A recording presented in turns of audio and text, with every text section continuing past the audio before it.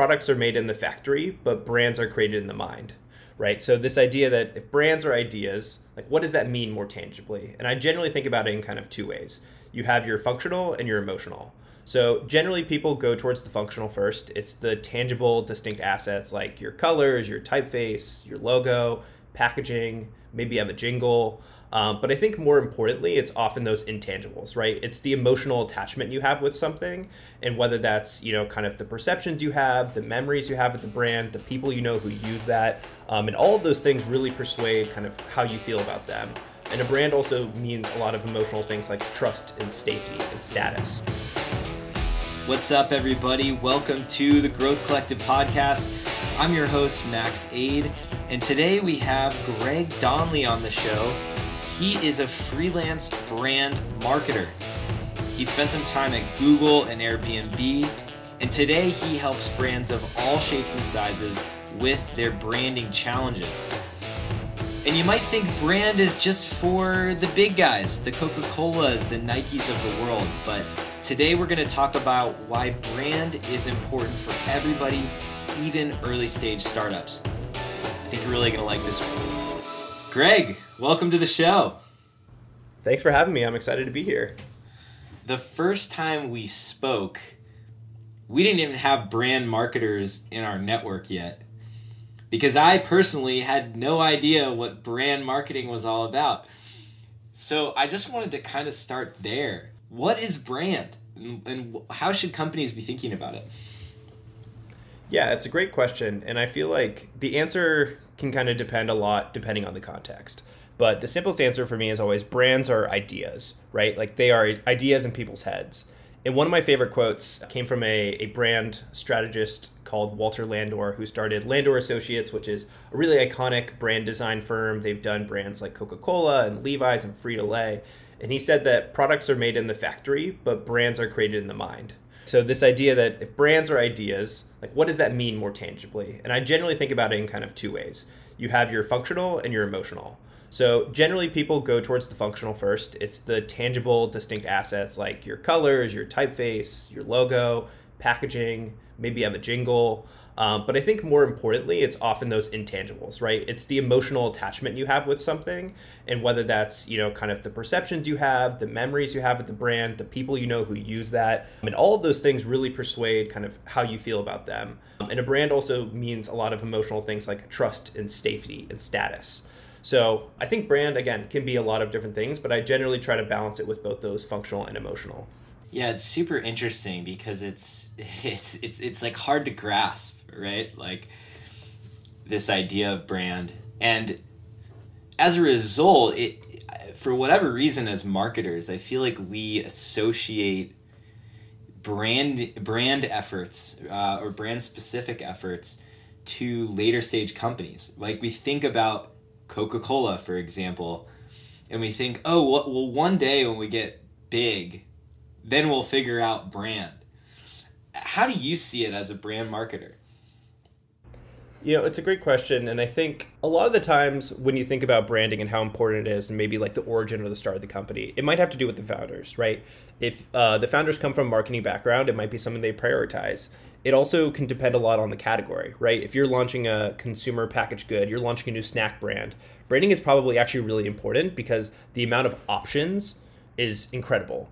And they're all basically the same. So brand in that circumstance really can be a differentiator, unlike maybe some individual product features. But when you think about more in the technology space, often it is the product that is the differentiator, or the technology, the AI, whatever it is. So I think it really does depend on kind of the type of company you're launching with regards to how you think about brand when it starts.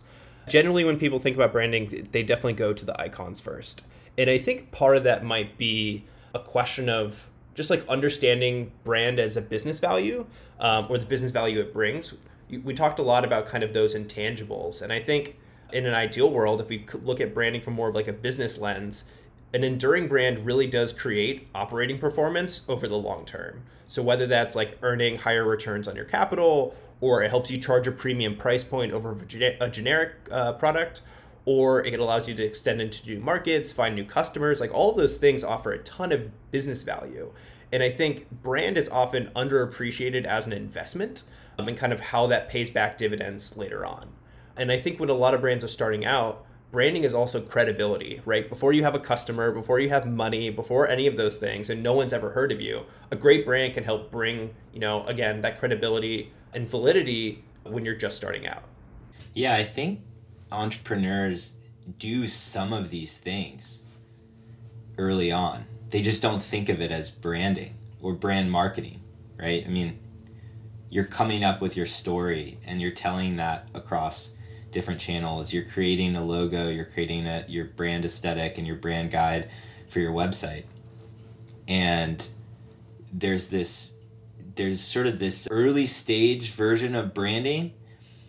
And then as you get later and you've run out of options in pure performance marketing, then you start to consider investing in these branding initiatives. And it's just interesting that really those two things are really one and the same. And for me, I think back to my time on the Google Ads team where brand advertising was always an upsell. So like people would max out their performance channels and then the Google team would come in and say, hey, have you thought about YouTube? Like, let's do a large branding campaign on YouTube to try and get your brand recognition numbers up, that sort of thing. And I think for a lot of performance marketers like myself, that's become my mindset is like, oh, well, brand marketing is something that you do later. Yep. I think there are two really interesting bits that you kind of brought up there that I'll piece apart. And the first one is thinking about kind of we're doing branding and marketing naturally, even if we're not calling it that. So if we think about in the Valley, the terminology of like product market fit, right? A lot of that is thinking about value propositions. It's thinking about customer segmentation. It's thinking about the channels you might be using, the business model to, acquire users, how you're going to make money. A lot of that is marketing and branding. And as a brand strategist, developing things like value props is a lot of what I do. So I think there is sometimes just like a lack of shared terminology, or depending on what industry you're coming from, we can all be doing the same thing, but calling it slightly different. When you think about branding initiatives or branding in like the advertising space, so I think of branding in two ways. You have branding like the identity and the brand and what it means, and then more of the communication side. I definitely agree that branding, brand marketing or advertising tends to get slotted in the kind of like upper funnel awareness, right? And I think that's generally where it's easiest to measure and where kind of those higher value assets sit at the top of funnel makes a lot of sense. But branding can also be an aspect of your customer experience. It can affect things like churn rate. It can kind of fill throughout the entire funnel, but it's often slotted as this kind of like lofty upper funnel, harder to measure. And some of those things are true, but I think as marketing has progressed overall, you can start to find more ways to get concrete data on brand measurement. From my personal experience, I've had times where I have redesigned a website to look and feel better. And from a pure conversion rate standpoint, it goes down. But sort of it to me, it always felt like long-term versus short-term thinking. Like, yes, our funnel doesn't look like a click funnel anymore, and we lost some conversions along the way. But in the long term, we now have all of this brand equity potentially. Maybe our loyalty goes up, and kind of to what you alluded to earlier, it maybe becomes defensibility as well. Totally. I mean, great branding can make you harder to copy, which I think in the technology world and the startup space is incredibly, incredibly valuable.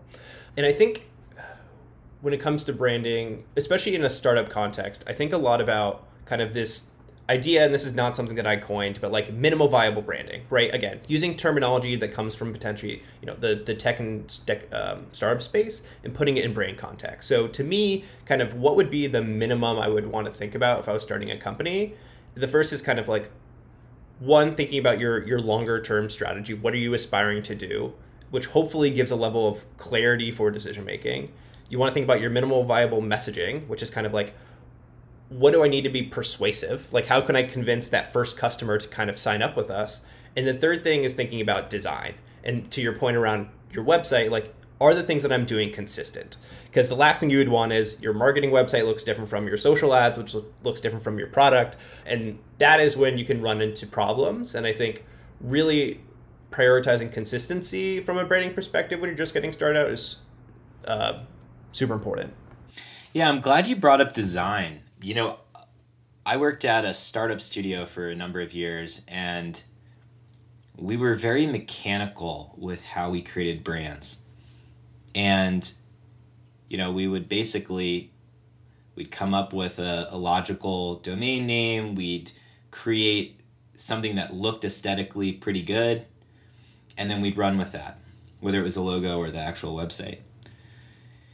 And I've learned now through Growth Collective that there's a better way to go about it, where like your aesthetics match the foundational elements of your story, right? And so you look at like the Growth Collective site, aesthetically it highlights the freelancers in the network. It just has a lot more meaning behind it than sort of checking the box of, hey, this is visually appealing. Yeah, I think it's pretty common. Again, that mechanical approach, I think it's a great way to put it. It's common. A lot of people do it. And I think the mistake that kind of leads people to that outcome is often just doing things in the wrong order or trying to find the like quick workaround to getting to something. So, if the first thing you think about a brand is a domain or a logo, you're kind of going at it the wrong way, right? First, you want to think about kind of why your company exists, who your ideal customer is, what's the aspiration for the category you want to define. Like there's so many steps that help you get to that final answer, and like name and logo come after several other things. So more often than not, I feel like people just try to kind of skip some steps, and I understand that. And for building something like a prototype, that might actually be okay. But if you want to like kind of launch and grow your company, I would always push people kind of in that origin, beginning stages to think through all of that more fundamental and foundational marketing pieces. Yeah, see, this is so interesting to me because, well, first of all, I did that. I definitely started with domain name availability, and then worked into some of the other things along that line. And I think a lot of startup founders do that. It seems like the obvious thing. And that's why there's so many websites out there where you can check domain name availability because it's usually the first place people start. Or like name generators, because now you got to mash a bunch of words together to get a .com. So what do you think? I mean, is that the biggest mistake that you just mentioned? I mean, what should startup founders be doing instead? Is there like a process that they should be following in the early days? Yeah, I do definitely think kind of like of all the mistakes, that would probably be the most common or the one that might lead to the most problems later on. There are other challenges that I see. I feel like one trend I'm seeing right now is startups are launching with an individual product and really not thinking about brand when that comes into it. You might also see these products launch on Kickstarter, like a really great product idea, and then they do that and they sell 1 million of them and they go, now what do we do next? Like they didn't necessarily think through or didn't maybe even expect that it might take off how it did. So I think one, doing things in the wrong order. I think a second one is trying to figure out how to evolve a single product into a brand or not considering brand when you come up with that first product. An example of that might be like Away. I think they have built a pretty successful business overall. They're still trying to figure out how do they leave or pivot or grow from just luggage and kind of how their brand is equated with that individual product versus maybe some more conceptual or bigger or more emotional ideas. And I think that's one of the challenges. And they're not the only one. They just come to mind. So with regards to process, I think it depends a lot on kind of how much time and how much money you have, right? And that's kind of the two things that can control a lot of this. It can take as much time as you want it to take, but generally I feel like research is something that is undervalued, or something when I'm working with a client or on a project, it's often the thing that I'm trying to push really hard for. And often, clients might have existing research, but I really try to push for new primary research, focus on the very specific problem that we're looking at. And just talking about research there for a second. So what are you researching? Is this a competitive analysis, or are you trying to figure out what key terms should be a part of describe the brand? I mean, how are you going about the research component? Yep. So I think I'll give you an example when we think about research. So I was helping a company recently launch a new clothing brand, and it was actually a genderless or gender neutral brand. And one of the kind of core aspects of that research was understanding like who are the potential customers. And I think there are some really obvious ones, and then there are some non-obvious ones, and helping them think about kind of how do you even define the total addressable market of who might be buying that product. Another question we talked a lot about was how do we actually define what we do? Is it genderless? Is it gender neutral? Is it non-gendered? There's a lot of different terminology people might use, and trying to figure out, one, how does the user describe themselves? Two, what are the words they're using to find these products? Three, what are the competitors already doing in the category? And for kind of genderless clothing, that is, I would say, a little bit of a newer category in general. So I think it's also defining, there are things that our competitors or the competitors are already doing, but knowing that the category is still so young, how much of those do we want to follow because they make sense, and how much do we want to do differently? So research often breaks down into consumer research, category research, as well as cultural research. And I think at the end of the day, I'm often trying to help brands connect to people through culture. And a lot of the category research is trying to figure out, like, how do we fit in with the competitive options? So of all the things you could pick. It really is, what you're describing really is this hunt for product market fit, it feels like, right? I mean, it's focused on the brand, but it's focused on the product and the market. It's really interesting because I think a lot of founders do some of this stuff, but maybe it doesn't always get connected as well as it could to the tactical elements of the aesthetics, the copy, and everything else. Yeah, I agree. And more often than not, again, there's a lot of overlap, but maybe a lack of common language. And to your point, when you get into really tactical things like website copy, or you get into tactical things like, maybe the color palette you're going to use for your brand, it's really, I feel like a lot of those things get glossed over, mostly because it's time, right? Or money or resources, and they might feel less important, which in some cases they might be less important.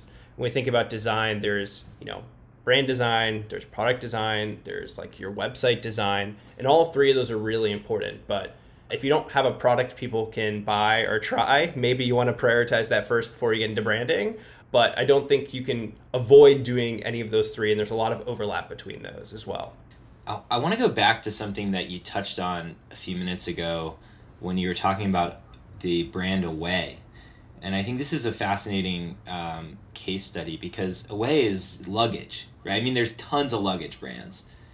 And don't get me wrong, it's nice luggage. But to me, it feels like the brand aspect of Away has become their moat and their differentiator, or a huge part of it at least. And I'm curious to get your thoughts on this, but it almost feels like the more commoditized your product is, like a bag of chips, maybe a new gluten-free snack you're selling on Amazon, whatever it is, the more important it becomes to have a strong brand and a differentiated brand. Absolutely. If you're working in a commoditized space, brand is going to be more important than kind of other categories. I think with Away, they have established a brand that people recognize. I do think it has emotional meaning. I think one of the challenges they might be running into is that category is becoming commoditized more quickly than maybe they expected. So I think I've probably seen ads for 3 or 4 different competitors that are very, very similar, that are looking at very similar price points with very similar differentiators. And this, to your point, is where you will see if their brand is standing out, or will people start to go with things like Chester, or will they go to Muji and buy a fairly similar luggage at a 25% decrease? Brandless even launched one as well. So I think if the branding is working, it will allow them to continue to grow and charge that premium price point, and people will be willing to pay it. Secondarily, I think it's going to also give them a runway to start thinking about new products. And they've extended into luggage and smaller bags as well, but like, does it ever get beyond that? And do they come to a point where we become a bad company? And I think they're probably still thinking through some of those logistics. Yeah, it's interesting when you think about Casper and how quickly that market got flooded with competitors. And Casper's brand is really strong. I mean, that was Red Antler that did their branding and helped them launch that. And I've always really liked their aesthetic. But you look at their books, and I saw a stat the other day. I think they've raised over $300 million, and their market cap is right around $300 million. So I feel bad for the founders and the employees and all the people who are not going to get a cut of any of that upside. But it's likely this played a role. It wasn't enough in that market to kind of become a moat for them. Yeah. Casper's a good example. I've had a Casper mattress. I love their brand. I think they're an example of a brand where it's like, I love this brand, but I know that it's not a good business model, and I know they're not making money, but I can still like the brand. And that is a tension that I have. And I think, I was thinking about brands that I liked and case studies we might chat about in this conversation, and they were one that came to mind where I was like, I love their brand, but they're not a successful business. So it's not one I would generally like to highlight. But I think that's even more important, right? I mean, I think they did do a stellar job with their branding, but you're right. I think it has to be paired with a business model that makes sense. And I think there's some serious problems with their unit economics and their cost per acquisition. Yep. And I think that also goes into a much larger question, but something I've been thinking a lot about is kind of what you need to convince investors to give you money, right? To actually start a company. And I feel like most often, and I've never had to raise capital for money, but I've helped work on a couple pitch decks, is there a massive addressable market, and is there an opportunity? But, I feel like Casper found that very quickly, and a lot of products can find that, but how much of a pressure test was there at the beginning to understand how we're going to make money? And as someone who hasn't gone through that, I don't know, and probably depends a lot on the investment firm you might be going to, how much they pressure test that. But that was a good one. It was probably like, this is an amazing idea. At what point did they really start questioning, like, how will we make this financially feasible? Yeah, and I also think it's probably a result of the times, too, because this was prime, SoftBank era. It's like, even before that, I don't know when they got started, but I know it was before the last couple years when the belts started to tighten a little bit on some of these companies. And I lived in San Francisco for the last 7 years, and I will tell you, I was very grateful to the many venture capital firms that were funding my lifestyle, because there were so many companies that were spending $1 to make 70 cents. And that meant subsidized Lyft and Uber rides. It meant free food delivery. It meant free parking, like valet parking apps. It was just out of control. So I don't think Casper was alone in probably getting a little bit aggressive and in their approach from their investors. Definitely. And I think with the fall of, and I don't want to say fall like it's formalized, it's already happened, but there are a lot of reports about direct-to-consumer brands, whether it's, Outdoor Voices struggling to make money, or, Harry's was going to be acquired by Edgewell and they backed out of the deal. Like, we're seeing some pretty prominent brands that have been kind of highlighted and really lauded over the last few years, struggling to whether it's to make money or to grow or get acquired. And I think it's going to your point, affect how investment goes moving forward. And then you also have things like, more broadly, COVID, things that would directly affect kind of the economies and how much people would have to invest will also make a pretty big impact. So I think moving forward, people are going to be a bit more conservative, but it also might start to open up which categories will continue to grow quickly, like, software, things related to running your actual businesses. Yeah, D2C is a very interesting segment to look at, because it's maybe one that shouldn't have ever been VC fundable. And these are businesses that make really good cash flow businesses. VCs are looking for, theoretically, brands that have staying power for 10 years or longer. And I actually think brand is a big part of whether or not they can do that and pull that off, because I will tell you, it is possible to spin up a product on Shopify plus Facebook ads and sell a lot of units. And I think some of the D2C brands that have gotten hyped up have done that. They're successful performance marketing funnels. And it's just harder to sell that. It's because it's unclear whether it has a staying power. But maybe brand is the answer in that case. As a brand marketer, I would like to say it could and maybe should be the answer.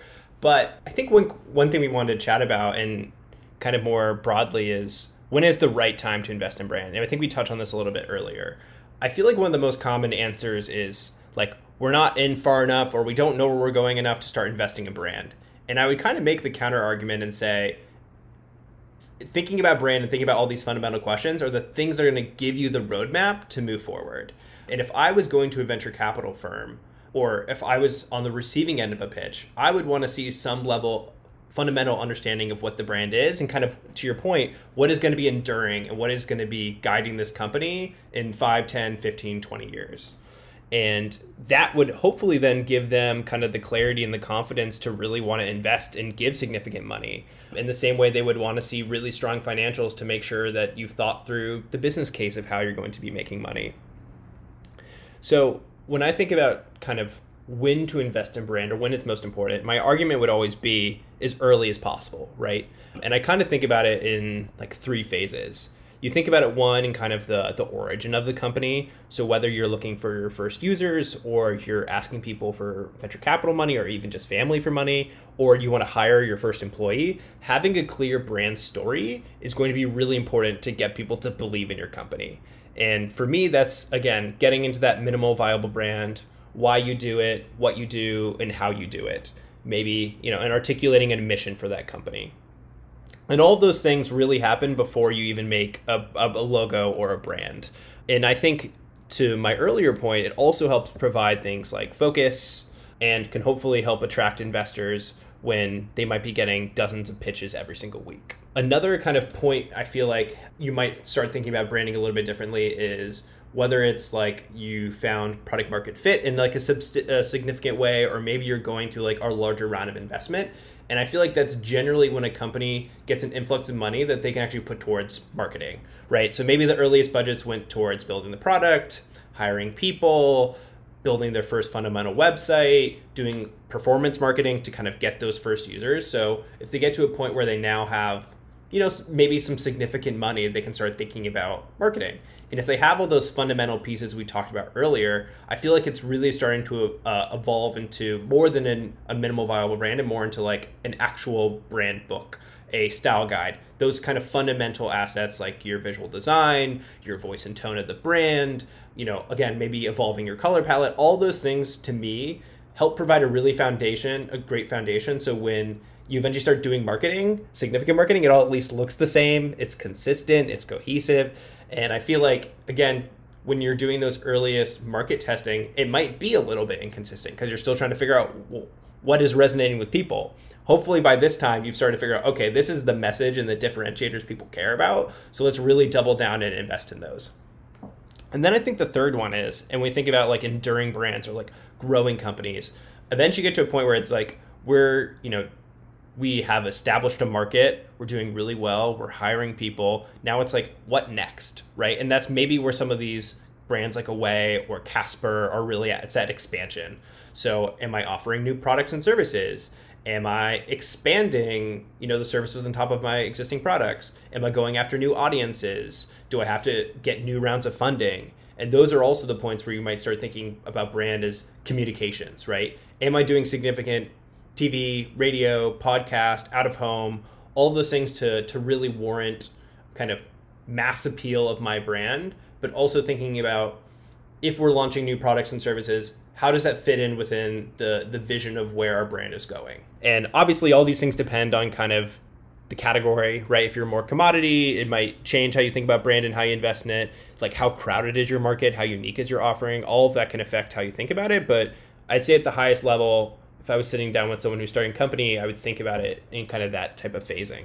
Yeah, I love how you said foundation, because I think that's probably the best analogy here, at least for the early stage startups, is you're laying a foundation.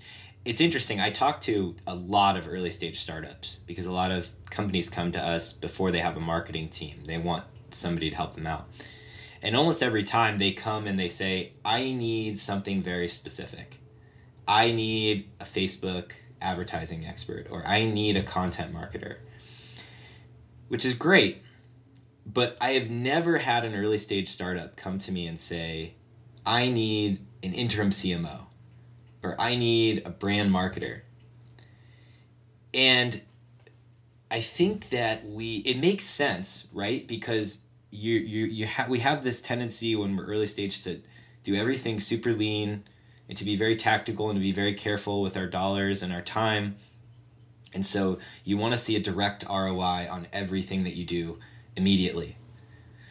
But investing in that long-term foundation for your brand that's inclusive of all of the things that you touched on, your brand story and how that impacts the aesthetics and your tone, it just makes everything else work better for the next 10 years, right? So the ROI is there, and you'll probably even see it within that phase of the company as you start to test your advertising channels. So it's great to hear you say that, and it's something that I wish more startups would consider.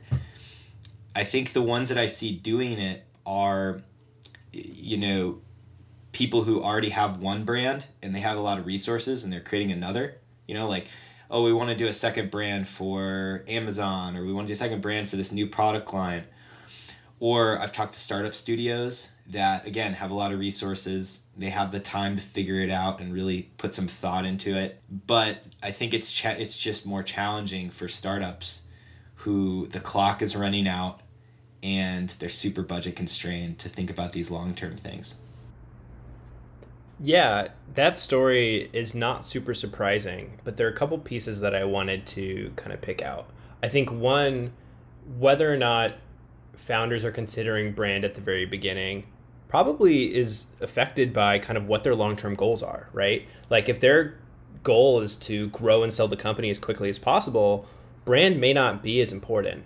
If their goal is to be the next Nike, then brand would probably be a lot more important. So I think it's partially kind of rooted in what the aspirations are for the business and how long they're actually thinking about it. And I think people that, to your point, think more long term beyond maybe a year or 3 years really start to prioritize that stuff earlier on. So whether, I think Airbnb is a good example of that. I think Harry's is a good example of that. The founders of Harry's were also able to look at Warby Parker and see what they're able to do there and kind of take some of those lessons as well. So I think that's an aspect of kind of where your aspirations are for the company. I think a second thing is also just, we keep talking about kind of shared language, but just a perception of like the role of brand, right? So often brand is thought about to be the final executional piece. We've made the product, we've developed the marketing, and now we're going to make some ads. And as a brand marketer, I think what I do is like some of the most upstream sort of thinking. So there's obviously some level of disconnect there where I'm thinking about, okay, I'm helping develop a brand before there might even be a product, or I'm helping develop a brand where there's only a product, but there's never been any external communications of it. And that still feels really kind of upstream to me, as well as I think people that work in the brand worlds also often have opinions or have worked on research that relates to products. It's not always in advertising. And I think a lot of those fundamental skills, being able to do survey writing, focus groups, ethnography, categorical research, understanding market segmentation, that stuff can be used at kind of any point in the journey, whether it's like really upfront to develop the product or later on to kind of test advertising. So it really comes, I think for myself, has been finding a way to sell those core skill sets and say, look, I can do these things that can really help depending wherever you are in the journey, just some of the outcomes and outputs might be a little bit different. But as marketing gets more specialized and someone's like, I do this specific kind of marketing and this specific kind of marketing and that specific kind of marketing, now so it's harder to sell that kind of generalist skill set when people want to be gurus of any individual thing. And given the amount of research and immersiveness, I guess, of brand marketing, as a freelancer, how do you structure that? Because, we have a lot of different types of marketers in the Growth Collective network. Many of them work a few hours a week. They help out with specific channels. I imagine it's pretty different for brand. Yeah, I think in an ideal situation, I'd say most of the engagements I think about are usually in like a 1 to 3 month sort of timeline. I would generally say like the minimum of a month, and it doesn't always have to be full time, is really something that allows me to do enough research to make recommendations that feel sound, right? Like I could do the job in a week, but I'm not sure I'd have a lot of confidence in what I was doing. And one of the aspects, and sometimes this depends a lot on kind of the size of the company, is generally a project starts with like a discovery mode, right? It's interviewing the founders of the company, maybe kind of our key stakeholders. A lot of times just doing an audit of everything they've done before, whether it's they have a brand book, they don't have a brand book, they have done some market research, really trying to look through everything they found with a critical lens and say, is there something they haven't discovered? Or what have they already figured out that I don't need to repeat to do? So with one of the clients I had, they'd actually done quite a bit of market research to understand kind of the generalist clothing space and kind of where they could go and what kind of products they would want to launch and why there's a addressable market and where the cultural trends are going, but they didn't really have a good understanding of the customer. So generally I would start with, let me look at what the brand has done thus far. Next, I would generally actually look at the category and say, okay, who's already in the space? What are the competitors like? Where are the opportunities? How big is the actual market? And if we were to come into the market, what would we be making in a kind of a loose way? And then the next thing is thinking about customers and saying, okay, assuming there's market and there's a way to be making money, what are customers really looking for? And often that can start with doing some level of surveys that can kind of help us segment users. On a project I did, 15 to 20 hours of one-to-one interviews, really talking to people kind of around the struggles they have with finding clothes, talking to them about kind of what their current options are, actually showing them names and value props and kind of other tangible marketing assets and getting their feedback on that. So, when I think about those projects, I can often do a month, 6 weeks of research, and then the actual strategy that comes out of it can often be done on a much more truncated timeline. I think about, okay, one of the first things is positioning. So what are you offering to who? What are your differentiators, value propositions, all of those kind of key marketing assets? I can often come to those conclusions pretty quick. And then I might come to another state where we have kind of these strategies or these thoughts and we want to put them back through testing and kind of get gut checks with people. And then I feel like the third phase, depending on the scope of the project, might actually be some creative executions. So I think as a strategist, something I have kind of, I don't want to say struggled with, but something I need to think about with my engagements are, what is the final output and deliverable of the project? And do I need to bring on a creative partner that can help me execute that? A lot of companies would really value and understand and see the value of the research, but unless it can be tied to a direct tangible output, like an ad campaign or a new logo or something else, they might be a little bit hesitant to making that investment. So when I market myself, I think about, how can I work with others to package things so it feels like it's, start to finish. And it helps make things more tangible, right? So if I do all this research, but it doesn't lead to anything, they're like, why, helping actually, bring those insights to life in a meaningful way is the most important thing. Because if it just lives in decks and it's all theory, it doesn't really help companies, especially if they feel like they are tied for money. So you've been a freelancer now for, almost a year? Yep, about 10 months now. How has it been? What are the pros and cons? I've really enjoyed it. And if I take a step back, I feel like for all the freelancers I've talked to, there are people that knew they wanted to do it, had an entrepreneurial mindset, and it was something they had contemplated for a long time. And then there are other people that kind of fell into it. So sometimes job layoffs happen, sometimes they have to move for a personal reason. And I was kind of a mix of both, where I was working in corporate America, I had a good job, I was paid well, generally pretty comfortable. But I knew from a kind of personality standpoint, I have more of an entrepreneurial mindset and had aspirations of starting my own company. At the same time, I was looking to move from San Francisco to New York, and I couldn't find a full-time job in New York from San Francisco. So I kind of also made the decision to just move and figure it out. So it was kind of a stepping stone. So when I started freelancing, didn't know exactly where I was going to go. And I said I might do this for 3 months or 6 months before I find a full-time job. Or if I really like it, maybe I'll continue doing it. So I wasn't completely sure. But I would say after about 3 months and kind of my first couple projects, I realized I was enjoying it a lot more than I expected. The freedom, the autonomy, the diversity of work, all the things I was looking for and I feel like I wasn't getting in my previous role were really coming to life in a meaningful way. In general, it's been a really great experience. I talk to a lot of people who are considering to go freelance, and I generally push people to make sure it's something you really want to do. It is challenging and it is complicated, and we talk about the pros and cons. There are a long list in both sections. So I generally push people to, there's a lot of appeal on the surface, but you have to realize kind of some of the challenges. So to that point, as far as the challenges that I've run into, I think the blur of work and life, right, become a little bit even more blurred than maybe they were previously, right? And I feel like a lot of the time that I would spend doing cultural things in the office or, more team-based stuff is spent doing business development. So, I spend all the time working on my actual client work, and then I have to spend a fairly significant amount of time generating new leads, finding new projects, et cetera, et cetera. Fortunately, as a more extroverted person who enjoys networking, I actually get a lot of value out of those conversations, even if they don't always turn into new clients.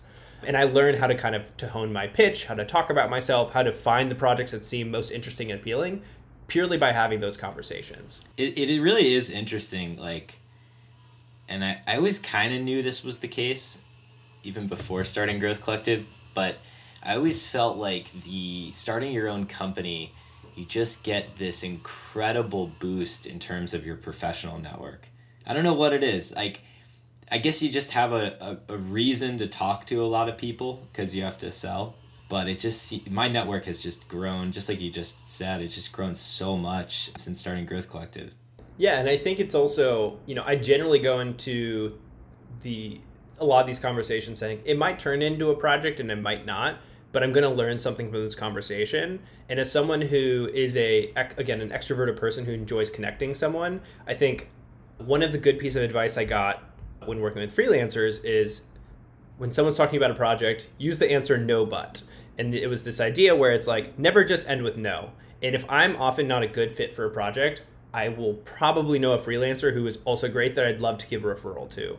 So I think freelancing in general feels like such a community-based thing. I feel a level of community that maybe I'd even feel in previous roles where people are always looking out for each other, giving referrals to one another, making introductory conversations. And I feel like, I don't know, the simplest way to put it is like freelancers look out for one another. And that has been something that I really appreciated. And there's actually a lot less competitiveness than kind of I had found previously. And there's a lot more camaraderie in finding ways to either you meet interesting people, you want to find opportunities to work together, you can give referrals to other people's projects when you see they're awesome at something. I've really been grateful and even maybe a little bit surprised on the community and just having an excuse to talk to someone, oh, you're a freelancer too? Let's talk about kind of the pros and cons and struggles of like, how do you grow your business? How do you attract your customers? And more often than not, people have actually been really open and willing to share that information with me, especially someone just getting started. Greg, thank you so much